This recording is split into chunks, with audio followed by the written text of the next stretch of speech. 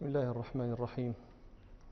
الحمد لله رب العالمين، والصلاة والسلام على أشرف الأنبياء والمرسلين سيدنا محمد وعلى آله وصحبه أجمعين. نعم. قال عبيد الله بن يحيى رحمه الله: حدثني يحيى بن يحيى الليثي عن مالك بن أنس عن ابن شهاب أن عمر بن عبد العزيز أخر الصلاة يوما، فدخل عليه عروة بن الزبير فأخبره أن المغيرة بن شعبة أخر الصلاة يوما وهو بالكوفة، فدخل عليه أبو مسعود الأنصاري فقال: ما هذا يا مغيرة؟ أليس قد علمت أن جبريل نزل فصلى رسول الله صلى الله عليه وسلم، ثم فصلى رسول الله صلى الله عليه وسلم، ثم فصلى رسول الله صلى الله عليه وسلم، ثم فصلى رسول الله صلى الله عليه وسلم، ثم فصلى رسول الله صلى الله عليه وسلم، ثم قال: بهذا أمرت. فقال عمر بن عبد العزيز: اعلم ما تحدث به يا عروة، أو إن جبريل هو الذي أقام لرسول الله صلى الله عليه وسلم وقت الصلاة. قال عروة: كذلك كان بشير بن أبي مسعود الأنصاري يحدث عن أبيه. قال عروة: ولقد حدثتني عائشة زوج النبي صلى الله عليه وسلم أن رسول الله صلى الله عليه وسلم كان يصلي العصر والشمس في حجرتها قبل أن تظهر. كنا بلغنا في الكلام عن هذا الحديث إلى قول عمر بن عبد العزيز رحمه الله لعروة بن الزبير: اعلم ما تحدث به يا عروة. فقال له عروة بعد ذلك: كذلك كان بشير بن أبي مسعود الأنصاري يحدث عن أبيه، فأبرز له إسناده. وبشير هذا ابن أبي مسعود الأنصاري أحد جلة التابعين، جزم البخاري ومسلم وأبو حاتم والعجلي وغيرهم أنه تابعي، وذكره ابن عبد البر في الصحابة لأنه عند ابن عبد البر ولد في حياة النبي صلى الله عليه وسلم ورآه، فهو عنده من صغار الصحابة. وكذلك ذكره ابن حجر في الإصابة، ومات رحمه الله سنة 63 مقتولا في وقعة الحرة الشهيرة، سنحدثكم عنها إن شاء الله في مجلس قادم. قال: كذلك كان عروة كان بشير بن أبي مسعود الأنصاري يحدث عن أبيه. وهنا سؤال: كيف جاز لعمر بن عبد العزيز رحمه الله، وهو من هو اجتهادا في طلب العلم وهو إمام من أئمة المسلمين، كيف جاز عليه الجهل بمعرفة أوقات الصلاة؟ والجهل بأوقات الصلاة لا يسع أحدا، فهذا سؤال. لكن قالوا في الجواب عنه إن عمر بن عبد العزيز رحمه الله لم يكن جاهلا بأوقات الصلاة، إنما كان جاهلا بقصة مشروعيتها، بالسبب الموجب لأوقات الصلاة. فقد كان عنده مثلا أن أوقات الصلاة كانت بتوقيف من النبي صلى الله عليه وسلم لا من جبريل، ولذلك قال له: أو إن جبريل هو الذي أقام لرسول الله صلى الله عليه وسلم أوقات الصلاة. فقالوا يعني هذا لم يكن جهلا بأوقات الصلاة، وإنما كان جهلا بالسبب الموجب لها. نعم. قال عروة: ولقد حدثتني عائشة زوج النبي صلى الله عليه وسلم أن رسول الله صلى الله عليه وسلم كان يصلي العصر والشمس في حجرتها قبل أن تظهر. قال عروة: ولقد حدثتني عائشة بنت أبي بكر الصديقة بنت الصديق، أم المؤمنين الفقيهة العابدة الربانية، أحب خلق الله إلى رسول الله صلى الله عليه وسلم، وبنت أحب خلقهم إليه. روى الترمذي وابن حبان عن عمرو بن العاص رضي الله عنه أنه قال: يا رسول الله، من أحب الناس إليك؟ قال: عائشة. قال: من الرجال؟ قال: أبوها. كانت رضي الله عنها فقيهة كثيرة الرواية كثيرة الفقه، هي من المكثرات من الحديث، الذين المكثرون من الحديث من الصحابة سبع مذكورون في قول القائل: 7 من الصحب فوق 1000 قد ذكروا قد نقلوا من الحديث عن المختار خير مضر: أبو هريرة، سعد، جابر، أنس، صديقة، وابن عباس كذا ابن عمر. أبو هريرة سعد، هذا سعد بن مالك بن سنان أبو سعيد الخدري. أبو هريرة سعد، جابر، أنس، صديقة، وابن عباس كذا ابن عمر.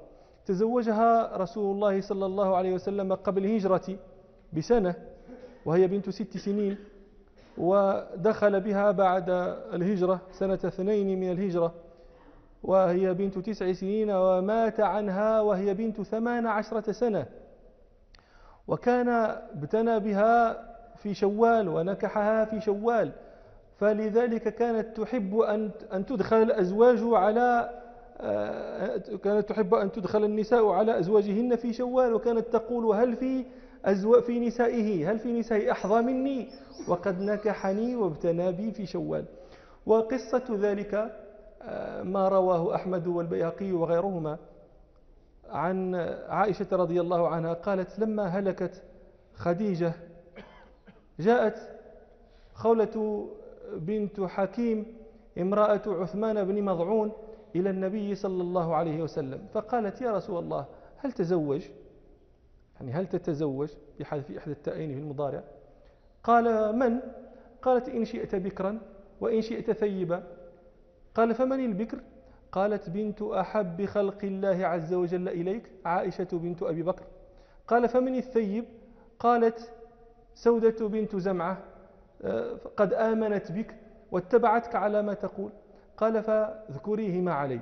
فذهبت خولة إلى بيت أبي بكر فوجدت أم رومان أم عائشة رضي الله عنها، فقالت: يا أم رومان، ماذا أدخل الله عز وجل عليكم من الخير والبركة؟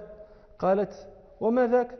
قالت: أرسلني رسول الله صلى الله عليه وسلم أخطب عليه عائشة. فقالت أم الرومان: انتظري حتى يأتي أبو بكر. فلما جاء أبو بكر قالت خولة: يا أبا بكر، ماذا أدخل الله عز وجل عليكم من الخير والبركة؟ قال: وما ذاك؟ قالت: أرسلني رسول الله صلى الله عليه وسلم أخطب عليه عائشة.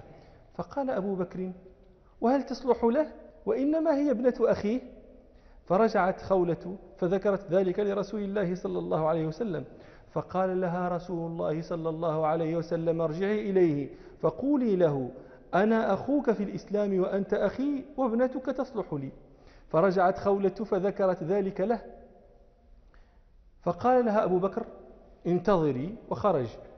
فقالت أم رومان زوجته: إن عدي بن جبير بن مطعم كان قد إن جبير بن مطعم كان قد ذكرها على ابنه، ولا والله ما وعى داعدة قط فأخلفها، تقصد أبا بكر.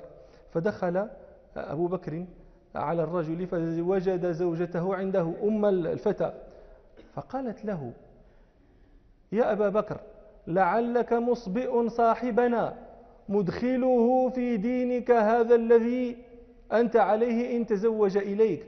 فالتفت أبو بكر إلى الرجل فقال له: أقول هذه تقول؟ فقال له: إنها تقول ذلك، كالمزكي لقولها. فخرج أبو بكر وقد أذهب الله ما كان في نفسه من عدته التي كان وعده، وقال لخولة: ادعي لي رسول الله صلى الله عليه وسلم، فدعاه فزوجها إياه. وكانت رضي الله عنها عالمة واسعة العلم كثيرة الرواية. قال عروة بن الزبير وهو ابن أخيها، وكان من ألزم الناس لها وألصقهم بها: ما رأيت أحدا قط أعلم بشعر ولا بفقه ولا بطب من عائشة. وقال الزهري: لو جمع علم عائشة إلى علم أمهات المؤمنين وعلم النساء لكان علم عائشة أفضل. وكانت مع ذلك رضي الله عنها زاهدة عابدة. روى ابن سعد في طبقاته عن أم ذرة قالت: أتيت عائشة ب100,000 ففرقتها وهي يومئذ صائمة، فقالت لها أم ذرة هذه: أما استطعت فيما فرقت أن تشتري بدرهم لحما تفطرين عليه؟ فقالت لها عائشة رضي الله عنها: لو ذكرتيني لفعلت. ولما اشتكت مرضها الذي ماتت فيه دخل عليها ابن عباس رضي الله عنهما فقال: يا أم المؤمنين، تقدمين على فرط صدق على رسول الله صلى الله عليه وسلم وعلى أبي بكر. وماتت رضي الله عنها في مرضها ذاك سنة 57 وقيل سنة 58 وهي ابنة 65 سنة. وفيها يقول حسان بن ثابت رضي الله عنه: حصان رزان ما تزن بريبة وتصبح غرثا من لحوم الغوافل، عقيلة حي من لؤي بن غالب كرام المساعي مجدها غير زائل، مهذبة قد طيب الله خيمها وطهرها من كل سوء وباطل. فإن كان ما قد قيل عني قلته، يقصد حديث الإفك، فإن كان ما قد قيل عني قلته فلا رفعت صوتي إلي أناملي. فكيف وودي ما حييت ونصرتي لآل رسول الله زين المحافل. رأيتك وليغفر لك الله حرة من المحصنات غير ذات الغوائل.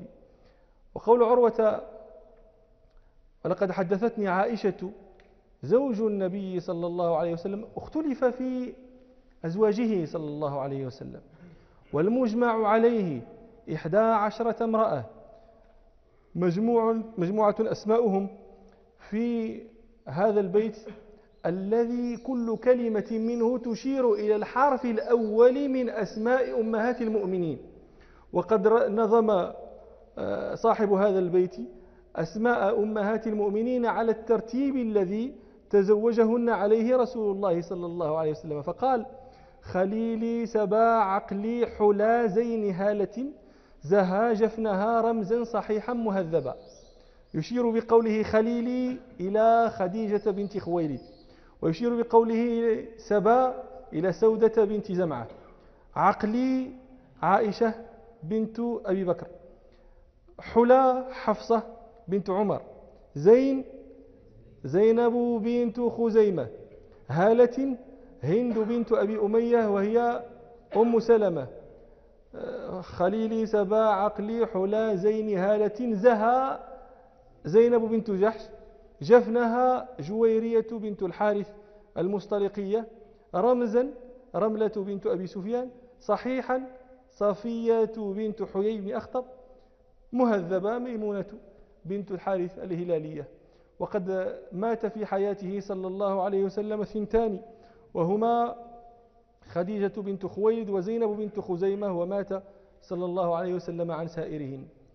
وقول عروة: ولقد حدثتني عائشة زوج النبي صلى الله عليه وسلم، قوله زوج هذه هي اللغة العالية، اللغة الفصيحة التي جاء بها القرآن، زوج لا زوجة بغير هاء التأنيث. قال ربنا سبحانه: وإن أردتم استبدال زوج مكان زوج. وقال ربنا: وإذ تقول للذي أنعم الله عليه وأنعمت عليه أمسك عليك زوجك. وقال ربنا سبحانه: وقلنا يا آدم اسكن أنت وزوجك الجنة. فهذه هي اللغة العالية الفصيحة. بعض أهل اللغة يرى أن زوجة هذا لحن، هذا غلط، لا تقوله العرب. هذا الأصمعي مثلا يقول: لا تكاد العرب تقول زوجة، إنما العرب تقول زوج. ومن أين أتت زوجة هذه؟ قال: زوجة هذه من تسامح الفقهاء، قالوا زوجة لينفوا الالتباس في تقرير الأحكام الشرعية. مثلا لو لم تقل الفقهاء زوجة وتركوا الكلمة كما تكلم بها العرب، يقولون مثلا أصحاب الفرائض يقولون فريضة فيها زوج وابن، فلا يدرى هل الزوج الذكر أم الزوج الأنثى. فلذلك قال الأصمعي: إنما ذلك من تسامح الفقهاء لإزالة هذا الالتباس. ولم يسلم للأصمعي رحمه الله هذا الذي قاله، وإن تبعه فيه بعضهم لم يسلم له. فنقل الفراء وأبو حاتم أن العرب تقول زوجة، وذكر ذلك ابن السكيت في إصلاح المنطق، وذكره ابن قتيبة في أدب الكتاب، جميعا قالوا العرب تقول زوجة بالهاء، الأفصح زوج من غيرها، لكن زوجة ليس غلطا وليس أصله تسامح الفقهاء. واستدلوا على ذلك بما رواه البخاري عن عمار بن ياسر رضي الله عنه قال إني لأعلم أنها زوجته في الدنيا والآخرة، يقصد عائشة رضي الله عنها، فقال زوجته ولم يقل زوجه. واستدلوا على ذلك أيضا بما رواه مسلم في الصحيح عن أنس بن مالك أن النبي صلى الله عليه وسلم كان مع إحدى نسائه فمر به رجل فدعاه وقال يا فلان هذه زوجتي فلانة. لكن بعضهم يعني كثير من النحاة لا يحتجون بالحديث لأسباب ليس هذا موضعها، وإن كنا نرى أن الراجح الاحتجاج بالحديث وهو رأي ابن مالك. ومع ذلك فقد صح عن العرب المحتج بلغتهم هذا اللفظ أعني زوجة، ومن ذلك قول الفرزدق وإن الذي يسعى يخبب زوجتي كساع إلى أسد الشرى يستبيلها. وإن الذي يسعى يخبب يفسد زوجتي كساع إلى أسد الشرى، إلى أسد الغابة يستبيلها يأخذ أكرمكم الله بولها. فقال زوجتي ولم يقل زوجي، فظهر بذلك أن زوجة كلمة فصيحة وإن كان الأفصح لغة القرآن. وهذا البيت الذي ذكرت لكم له قصة طريفة، ذلك أن النوار بنت أعيان بن ضبيعة كانت بنت عم الفرزدق، فجاءها رجل من بني دارم، وبنو دارم منهم رهط الفرزدق، جاءها رجل منهم فخطبها فقبلت، فبعثت إلى الفرزدق وقالت له زوجني من فلان، وإنما قالت ذلك له لأنه كان وليها. فقال لها لا أفعل حتى تشهدي الناس أنك تقبلين من أزوجه منك. ففعلت، فلما توثق منها قال لها ابعثي إلى القوم فليأتوا، فبعثت إليهم. فلما غص المسجد بالناس قام الفرزدق فحمد الله وأثنى عليه، ثم قال لقد علمتم أن النوار جعلت إلي أمرها ورضيت من أزوجها منه، فإني أشهدكم أنني أزوجها من نفسي. فنفرت وأنفت وغضبت، وذهبت إلى أمير البصرة فلم يستطع أن يفرق بينها وبينه خوفا من لسانه وهجائه، وأعياها الشهود أيضا فلم يقدروا أن يشهدوا لها، فأرادت أن تذهب إلى عبد الله بن الزبير، وكان حينئذ خليفة المسلمين وكان في مكة، فلم يقدر أحد أن يحملها إليه، كلهم يتحامون لسان الفرزدق. فكانت امرأة صالحة فمكثت معه على ذلك، وكانت تقول له إنما تزوجت على خدعة، فكانت لذلك تجتنب فراشه. ثم إن قوما اسمهم بنو النسير تحملوها إلى مكة إلى عبد الله بن الزبير، فقال الفرزدق بذلك لعمري لقد أردى النوار وساقها إلى الغور أقوام خفاف عقولها، أطاعت بني أم النسير فأصبحت على قتب يعلو الفلاة دليلها، وإن امرأ يسعى يخبب زوجتي كساع إلى أسد الشرى يستبيلها. من يقدر على جمع بول أكرمكم الله بول الأسود؟ من يقدر على هذا؟ فقال وإن الذي يسعى يخبب زوجتي كساع إلى أسد الشرى يستبيلها، ومن دون أبوال الأسود بسالة وبسطة أيد يمنع الضيم طولها، وإن أمير المؤمنين لعالم بتأويل ما وصى العباد رسولها. أمير المؤمنين عبد الله بن الزبير عالم بتأويل يعني بما أمر رسول الله العباد من طاعة الزوجات لأزواجهم. فذهبت النوار إلى عبد الله بن الزبير، قالوا لما دخلت عليه وحدثته يقال إنه قال لها إن شئت طلقتك منه وقتلته حتى لا يهجونا أبدا، وإن شئت بعثت به إلى أرض العدو. فقالت لا أريد واحدة منهما. فقال لها فإنه ابن عمك وهو يريدك فأزوجك منه. فقالت نعم، فزوجها. فكان الفرزدق يقول دخلنا متباغضين وخرجنا متحابين. نعم. قال عروة ولقد حدثتني عائشة زوج النبي صلى الله عليه وسلم أن رسول الله صلى الله عليه وسلم كان يصلي العصر والشمس في حجرتها قبل أن تظهر. الشمس في حجرتها، الحجرة الدار، وكل بناء أحاط به جدار تسميه العرب حجرة. وذلك مشتق من الحجر الذي هو المنع. يقولون مثلا حجر القاضي على السفيه أو على المفلس إذا منعه من التصرف في ماله. ومنه العقل سمي حجرا لأنه يحجر صاحبه ويمنعه عن تعاطي ما لا ينبغي. ومنه قول الله تعالى هل في ذلك قسم لذي حجر أي لذي عقل. والعرب تطلق الحجر على الحرام لأنه ممنوع منه. ومن ذلك أيضا قول ربنا سبحانه وقالوا هذه أنعام وحرث حجر لا يطعمها إلا من نشاء ممنوعة. وسميت الحجرة بذلك لأنها تمنع من دخلها من أن يوصل إليه ومن أن يرى. نعم. قبل أن تظهر كان رسول الله صلى الله عليه وسلم يصلي العصر والشمس في حجرتها قبل أن تظهر أي قبل أن تعلو، قبل أن تظهر الشمس، قبل أن تعلو على ظهر الحجرة. وظهر بمعنى على، هذا موجود في كلام العرب. منه قول ربنا سبحانه ولولا أن يكون الناس أمة واحدة لجعلنا لمن يكفر بالرحمن لبيوتهم سقفا من فضة ومعارج عليها يظهرون عليها يعلون. ومنه أيضا قول ربنا سبحانه فما استطاعوا أن يظهروه أي يعلوه وما استطاعوا له نقبا. ومن ذلك أيضا قول النابغة الجعدي رضي الله عنه بلغنا السماء مجدا وجودا وسؤددا وإنا لنبغي فوق ذلك مظهرا، فوق السماء مظهرا أي معتلا وعلوا.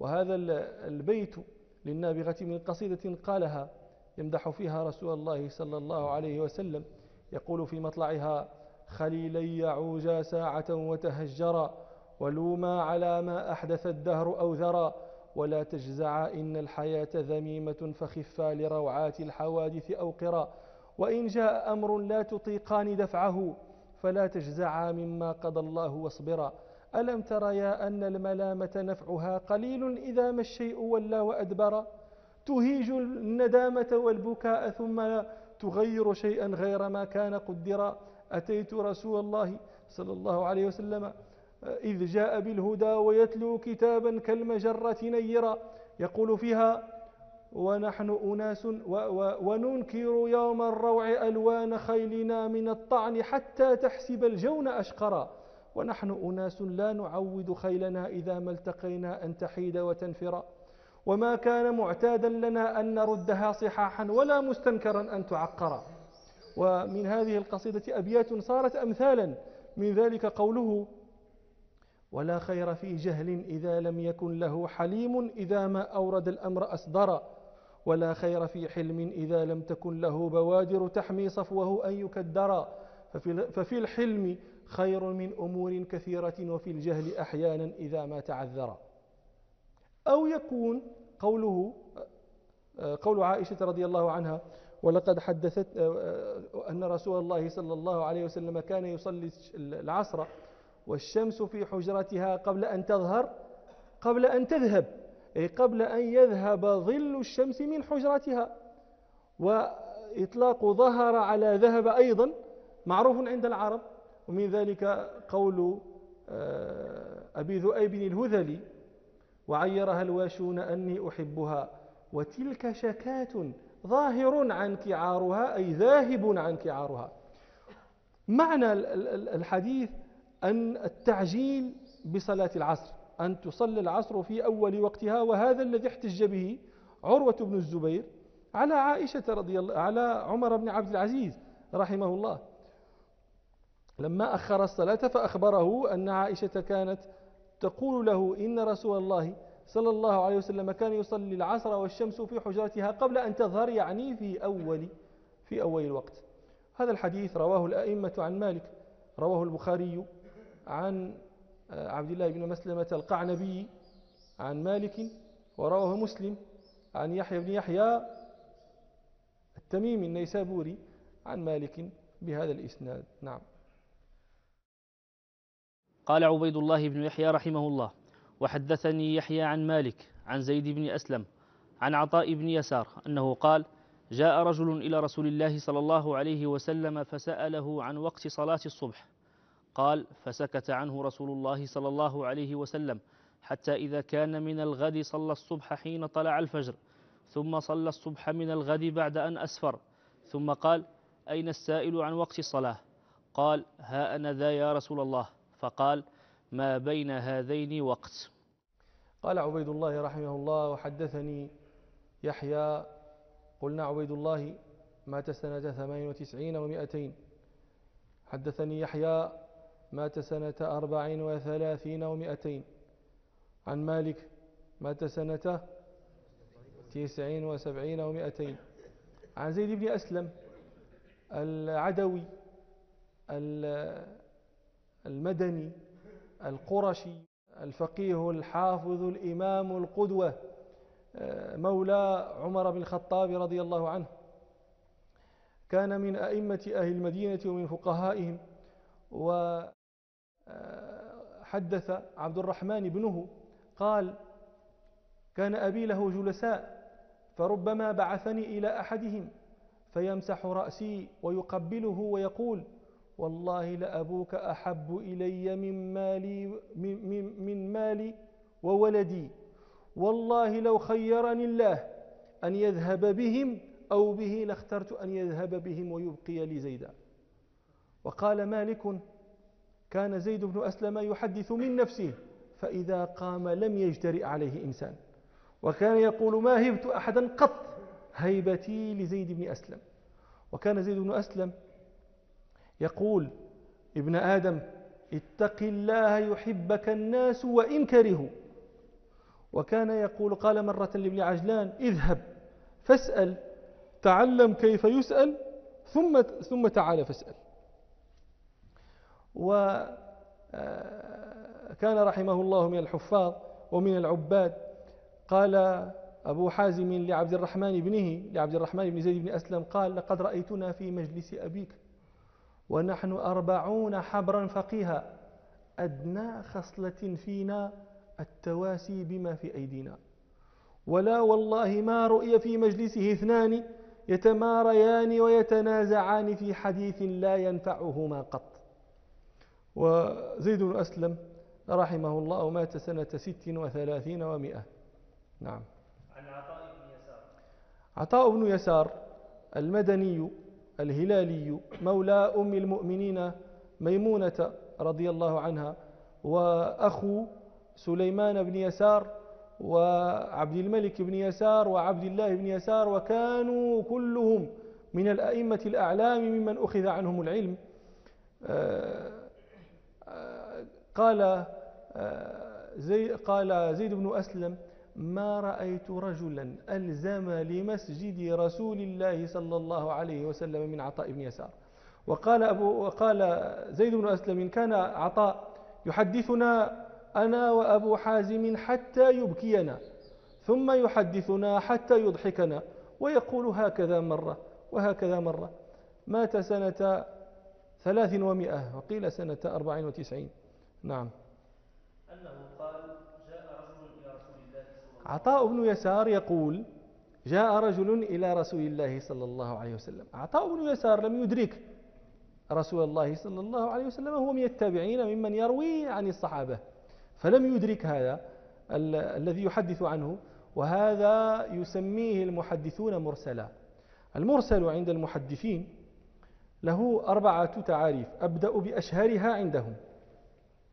أشهرها هو التعريف الأول: ما أضافه التابعي إلى النبي صلى الله عليه وسلم، كما هنا. وهذا التعريف هو المشهور الفاشي عندهم.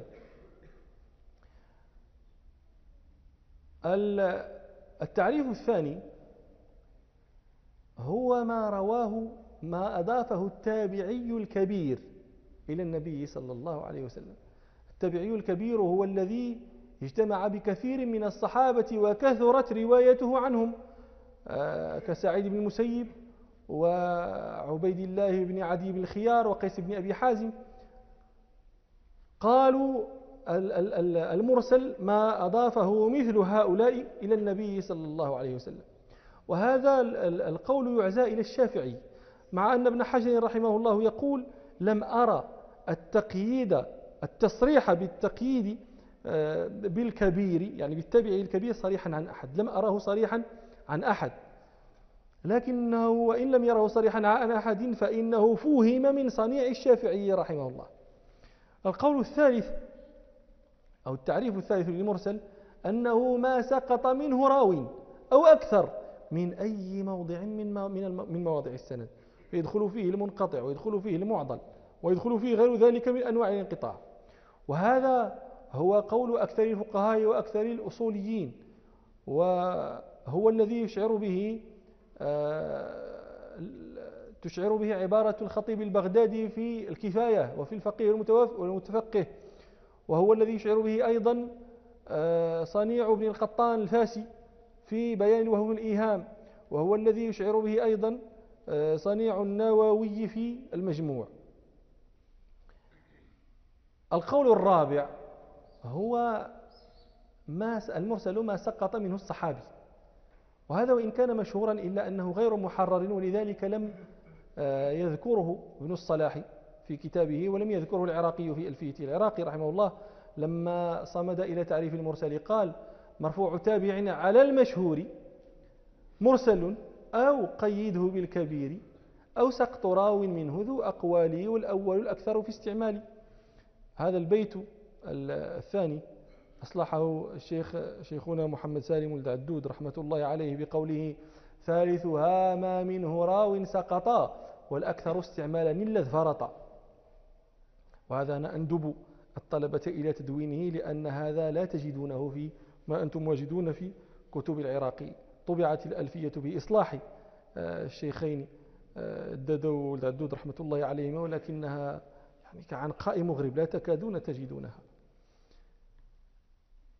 هذا المرسل في الاصطلاح، لكن المرسل في اللغة مأخوذ من المرسل في اللغة، هذا اسم مفعول من أرسله إذا أطلقه، ومنه قول ربنا سبحانه: ألم تر أنا أرسلنا الشياطين على الكافرين تؤزهم أزا. أرسلنا الشياطين أي أطلقناهم، فكأن المرسل أطلق الإسناد فلم يقيده براو معين، أو يكون مأخوذا من قولهم ناقة رصد ومرسال أي سريعة، فكأن المرسل أسرع في السند فحذف بعضه. قال كعب: أمست سعاد بأرض لا يبلغها إلا العتاق النجيبات المراسيل، إلا النوق العتاق النجيبات المراسيل السريعات. وهذا البيت من قصيدته المشهورة التي أنشدها بين يدي رسول الله صلى الله عليه وسلم، واعتذر إليه فيها ومدح فيها رسول الله صلى الله عليه وسلم والمهاجرين والأنصار، وهي المشهورة بالبردة، حتى غلبت عليها بردة البصيري. أما البردة في الواقع فهي لامية كعب بن زهير، يقول: وشهرت بمطلعها، فيقال قصيدة بانت سعاد فقلبي اليوم متبول، ومتيم إثرها لم يفد مكبول، وما سعاد غداة البين إذ رحلوا إلا أغن غضيض الطرف مكحول، هيفاء مقبلة عجزاء مدبرة لا يشتكى قصر منها ولا طول. إلى أن يقول: أنبئت أن رسول الله أوعدني والعفو عند رسول الله مأمول، مهلا أهداك الذي أو آتاك نافلة القرآن فيها مواعظ وتفصيل، لا تأخذني بأقوال الوشاة ولم أذنب ولو كثرت في الأقاويل. وهذه القصيدة طارت كل مطار، واحتفل الناس بها أيما احتفال، وكثر معارضها. من أشهر الذين عارضوها ابن نباتة المصري، عارضها بقصيدة يقول يعني مطلعها: ما الطرف بعدكم بالنوم مكحول، هذا وكم بيننا من ربعكم ميل، يا باعثين سهادا لي وفيض بكا، مهما بعثتم على العينين محمول. يقول فيها: يا خاتم الرسل لي في المذنبين غدا، على شفاعتك الغراء تعويل، إن كان كعب بما قد قال ضيفك في دار النعيم فلي في الباب تطفيل، وأين كابن زهير لي شذا كلم ربيعها بغمام القرب مطلول. ومن أولئك أيضا يوسف النبهاني رحمه الله، عارضها بقصيدة يقول فيها: هواي طيبة لا بيضاء عطبول، ومنيتي عينها الزرقاء لا النيل، عذراء جلت عن التشبيب إذ جليت، هامت بها الخلق جيلا بعده جيل. يقول فيها: أتاك كعب وقد جلت جنايته، وكاد يغتاله من ذنبه غول، فآب بالبردة الحسناء مشتملا. لأنه يقال، أهل السير يذكرون أن كعب بن زهير لما أنشد رسول الله صلى الله عليه وسلم قصيدته أعطاه رسول الله صلى الله عليه وسلم بردته، فلذلك سميت القصيدة البردة. فيقول هذا النبهاني رحمه الله في قصيدته: أتاك كعب وقد جلت جنايته، وكاد يغتاله من ذنبه غول، فآب بالبردة الحسناء مشتملا، وعاد وهو ببرد العفو مشمول. ولست مثلا له لكن حالته كحالتي، يقول: ولست مثلا له لكن حالته لها بحالة هذا العبد تمثيل. ومن أشهر الذين عارضوها شرف الدين البوصيري صاحب البردة، عارضها بقصيدة يقول فيها: إلى متى أنت باللذات مشغول، وأنت عن كل ما قدمت مسؤول، في كل يوم ترجي أن تتوب غدا، وعقد عزمك بالتسويف محلول، أما يرى لك فيما سر من عمل يوما نشاط وعما ساء تكسيل. وهي قصيدة طويلة يقول في ثناياها ويقصد قصيدته: وما على قول كعب أن توازنه، وربما وازن الدر المثاقيل، وهل تعادله حسنا ومنطقها عن منطق العرب العرباء معدول، وحيث كنا معا نرمي إلى غرض فحبذا ناضل منا ومنضول، لما غفرت له ذنبا وصنت دما لولا ذمامك أضحى وهو مطلول، رجوت غفران ذنب موجب تلفي له من النفس إملاء وتسويل، فليس غيرك لي مولا أؤمله بعد الإله وحسبي منك تأميل. وللشيخ الحافظ الأديب اللغوي فخر المغرب وزين أهله، أحد حفاظ اللغة وأحد علمائها ونقادها، أحمد الشرقاوي إقبال دفين مراكش رحمة الله عليه، كتاب اهتم فيه بهذه القصيدة بانت سعاد، فذكر من عارضها ومن وشحها ومن خمسها ومواضع الاستدلال بها في النحو وفي البلاغة، سمى رسالته بانت سعاد في إلمامات شتى، وهي مطبوعة. نعم. عن عطاء بن يسار أنه قال: جاء رجل إلى رسول الله صلى الله عليه وسلم. عرفنا المرسل في الاصطلاح وعرفناه في اللغة. اختلف العلماء في العمل بالمرسل، في حجية المرسل، فذهب المالكية والحنفية والحنابلة في المشهور عنهم إلى أن المرسل حجة يحتج به ويتعبد بمقتضاه، ونسبه النووي إلى جمهور الفقهاء، ونسبه الغزالي في المستصفى إلى الجماهير، بل قال أبو داود في رسالته إلى أهل مكة: وأما المراسيل فكان العلماء يعملون بها في من مضى، مثل سفيان الثوري ومالك والأوزاعي، حتى جاء الشافعي فتكلم في المرسل فتابعه عليه أحمد وغيره. وقال الطبري وأبو جعفر: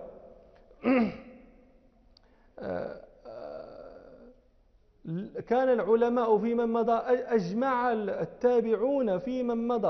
أجمع التابعون بأسرهم على العمل بالمرسل، ولم يأتي عن أحد منهم إنكاره إلى رأس 200.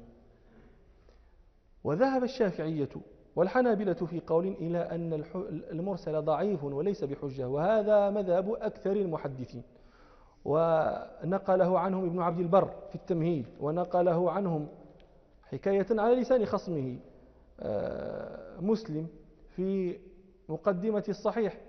قال العراقي رحمه الله: واحتج مالك كذا النعمان وتابعوهما به ودانوا أي بالمرسل، ورده جماهير النقاد للجهل بالساقط في الإسناد، وصاحب التمهيد عنهم نقله، ومسلم صدر الكتاب الصلاة. الذين يقولون إن المرسل حجة يحتجوا بأدلة، منها أن احتمال الضعف في الساقط. الآن المرسل قلنا هو ما أضافه التابعي إلى النبي صلى الله عليه وسلم. الساقط غالبا عند هؤلاء هو الصحابي أو تابعي مع الصحابي، وعلى الوجهين يكون احتمال الضعف في هذا الساقط ضعيفا جدا، ولا سيما الضعف بالكذب.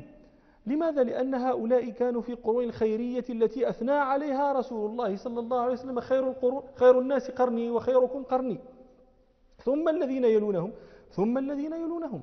فهؤلاء كانوا في قرون الخيرية، فإذا يعني أن يكون الساقط ضعيفا ومع ذلك يغمض عنه المرسل ولا يبين صفته، هذا مناف للخيرية التي تحدث عنها رسول الله صلى الله عليه وسلم.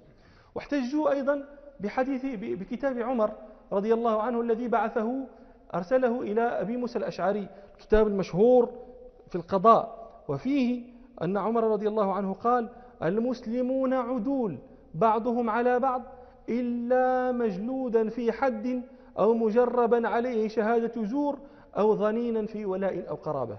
فاكتفى عمر رضي الله عنه بظاهر العدالة، فقالوا هذه أدلة على أن المرسل حجة وأنه لا يضر ذلك الساقط. والجمهور من أهل الحديث الذين يرونه مردودا يقولون إنه ضعيف للجهل بالساقط.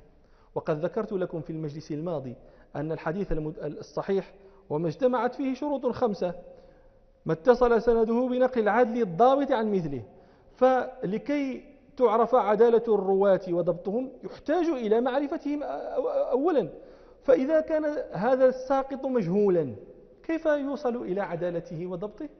فلما كان احتمال أن يكون ذلك الساقط ضعيفا رد الجمهور من المحدثين ردوا المرسل، وقالوا إن ذلك الساقط إما أن يكون صحابيا وإما أن يكون تابعيا، فإذا كان صحابي فلا كلام، وإذا كان تابعيا يحتمل أن يكون ثقة ويحتمل أن يكون غير ثقة. وعلى القول بأنه غير ثقة يعني القضية الحديث ضعيف يعني ضعفه ظاهر. وإذا كان ثقة يحتمل أنه يروي عن صحابي ويحتمل أنه يروي عن تابعي آخر، وذلك التابعي الآخر يحتمل أن يكون ثقة ويحتمل وهلم جرا إلى ما لا حد له بالتجويز العقلي، وإلى 6. فهذا أكثر ما وقفت عليه من رواية التابعين بعضهم عن بعض، وذلك في حديث يروي الإمام أحمد والترمذي والنسائي من طريق منصور بن المعتمر عن هلال بن يساف عن ربيع بن خثيم عن عمرو بن ميمون عن عبد الرحمن بن أبي ليلى عن امرأة عن أبي أيوب الأنصاري رضي الله عنه أن رسول الله صلى الله عليه وسلم قال: قل هو الله أحد تعديل ثلث القرآن. هؤلاء الآن 6 من الصحابة يروي بعضهم عن بعض، 6 من التابعين يروي بعضهم عن بعض. منصور بن المعتمر عن هلال بن يساف عن ربيع بن خثيم عن عمرو بن ميمون عن ابن أبي ليلى عن امرأة عن أبي أيوب الأنصاري الذي هو الصحابي.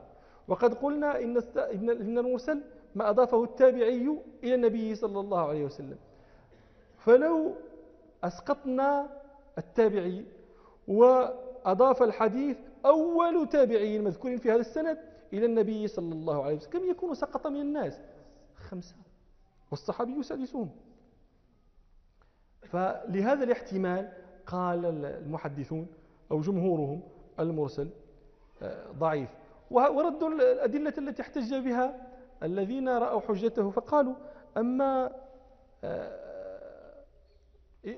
نقل الطبري الإجماع إلى رأس 200 فهذا إجماع مقدوح فيه، بخلاف سعيد بن المسيب وابن سيرين، وهذان كانا قبل 200 ولم يكونا يحتجان بالمرسل. وأما حديث الخيرية فهذا محمول على الأغلب، وليعني أن كل فرد من ذلك القرون كان فردا صالحا ثقة لا يتأتى منه ما يخالف العدالة ولا ما يخالف الضبط. وقد وجد في عهد الصحابة والتابعين بعض من كانت فيهم صفات مذمومة، وكان ذلك قليلا بخلاف العصور التي أتت بعدهم، لكنه كان موجودا. وروى أبو نعيم في حلية الأولياء من طريق ابن لهيعة رحمه الله قال ابن لهيعة: سمعت شيخا من الخوارج يقول بعدما تاب: إن هذه الأحاديث دين، فانظروا عمن تأخذون دينكم، إننا كنا إذا هوينا أمرا صيرناه دينا. إذا هوينا أمرا اختلقنا له حديثا فصيرناه دينا. والخوارج كانوا في القرن الأول وخرجوا على علي بن أبي طالب رضي الله عنه. نعم. عن زيد بن أسلم عن عطاء بن يسار. هذا الحديث قلت لكم هو مرسل، لكنه صح من طرق موصولة عن أنس بن مالك عند عبد الرزاق في مصنفه، وعن عمرو بن العاص عند أبي يعلى في مسنده، وعن غيرهم. نعم. أنه قال: جاء رجل إلى رسول الله صلى الله عليه وسلم فسأله عن وقت صلاة الصبح، قال: فسكت عنه رسول الله صلى الله عليه وسلم حتى إذا كان من الغد صلى الصبح حين طلع الفجر. جاء رجل إلى النبي صلى الله عليه وسلم فسأله عن وقت صلاة الصبح فسكت عنه رسول الله صلى الله عليه وسلم. هذا الجزء من الحديث تستنبط منه مسألة أصولية: هل يجوز تأخير البيان؟ هذا الرجل جاء مستفهما سائلا مستبينا، فسكت عنه النبي صلى الله عليه وسلم ولم يبين له، فنسأل: هل يجوز تأخير البيان؟ وهذه المسألة تتفرع إلى فرعين: هل يجوز تأخير البيان عن وقت الحاجة؟ هذا الفرع الأول.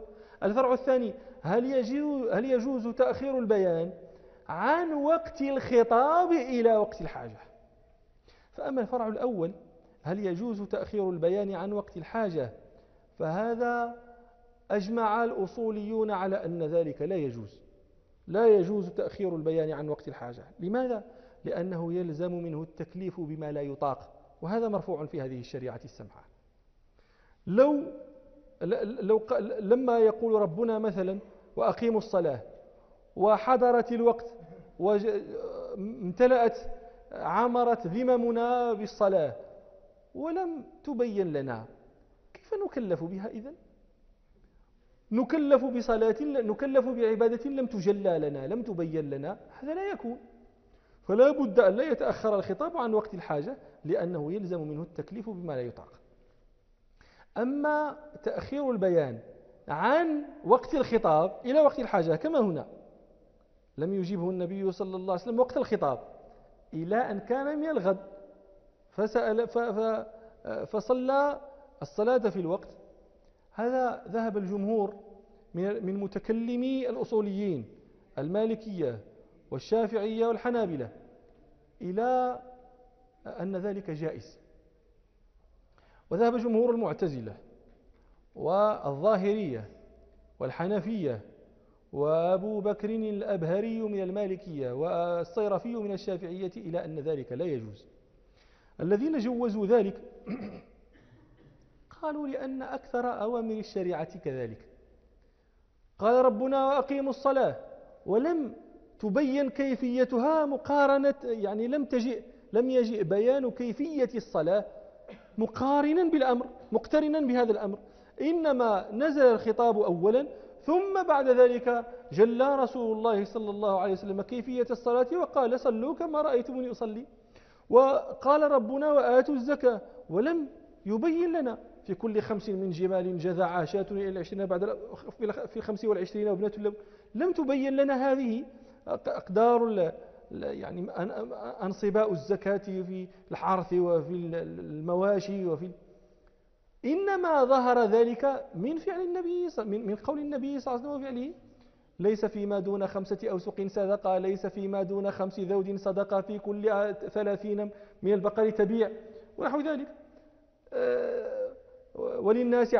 ولله على الناس حج البيت، ولم تبين صفة ذلك حتى بينها رسول الله صلى الله عليه وسلم فقال خذوا عني مناسككم، وكل ذلك أتى متأخرا عن وقت الخطاب إلى وقت الحاجة.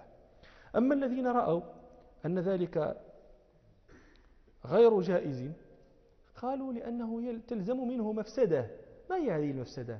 جهل المكلف بالتكليف، تكلفه ويجهل ما كلفته به، وهذا الجواب عنه أن ذلك الجهل يعقبه علم عند الحاجة إلى ذلك، فهذا لا بأس به ولا يضر. نعم.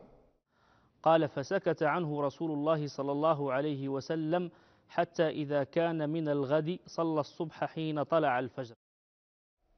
حتى إذا كان من الغد صلى الصبح حين طلع الفجر.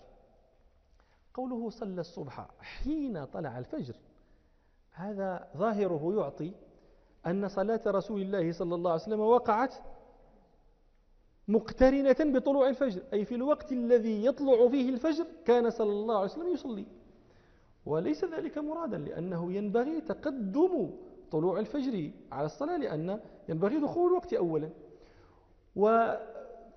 وعلى هذا يحمل حين. العرب تستعمل حين ولا تريد به الاقتران، لا تريد بهذا اللفظ الاقتران، إنما تريد به المبالغة في التعجيل. يقولون مثلا جلس عمرو حين جلس زيدا، جلس عمرو حين جلس زيد، وليس ذلك يعني أن جلوس عمرو وجلوس زيد مقترنان، إنما يعني ذلك أن بعيدما جلس زيد جلس عمرو. وعلى ذلك يحمل حين في هذا القول في هذا الحديث أنه صلى الفجر حين صلى الصبح حين طلع الفجر، أي بعيده.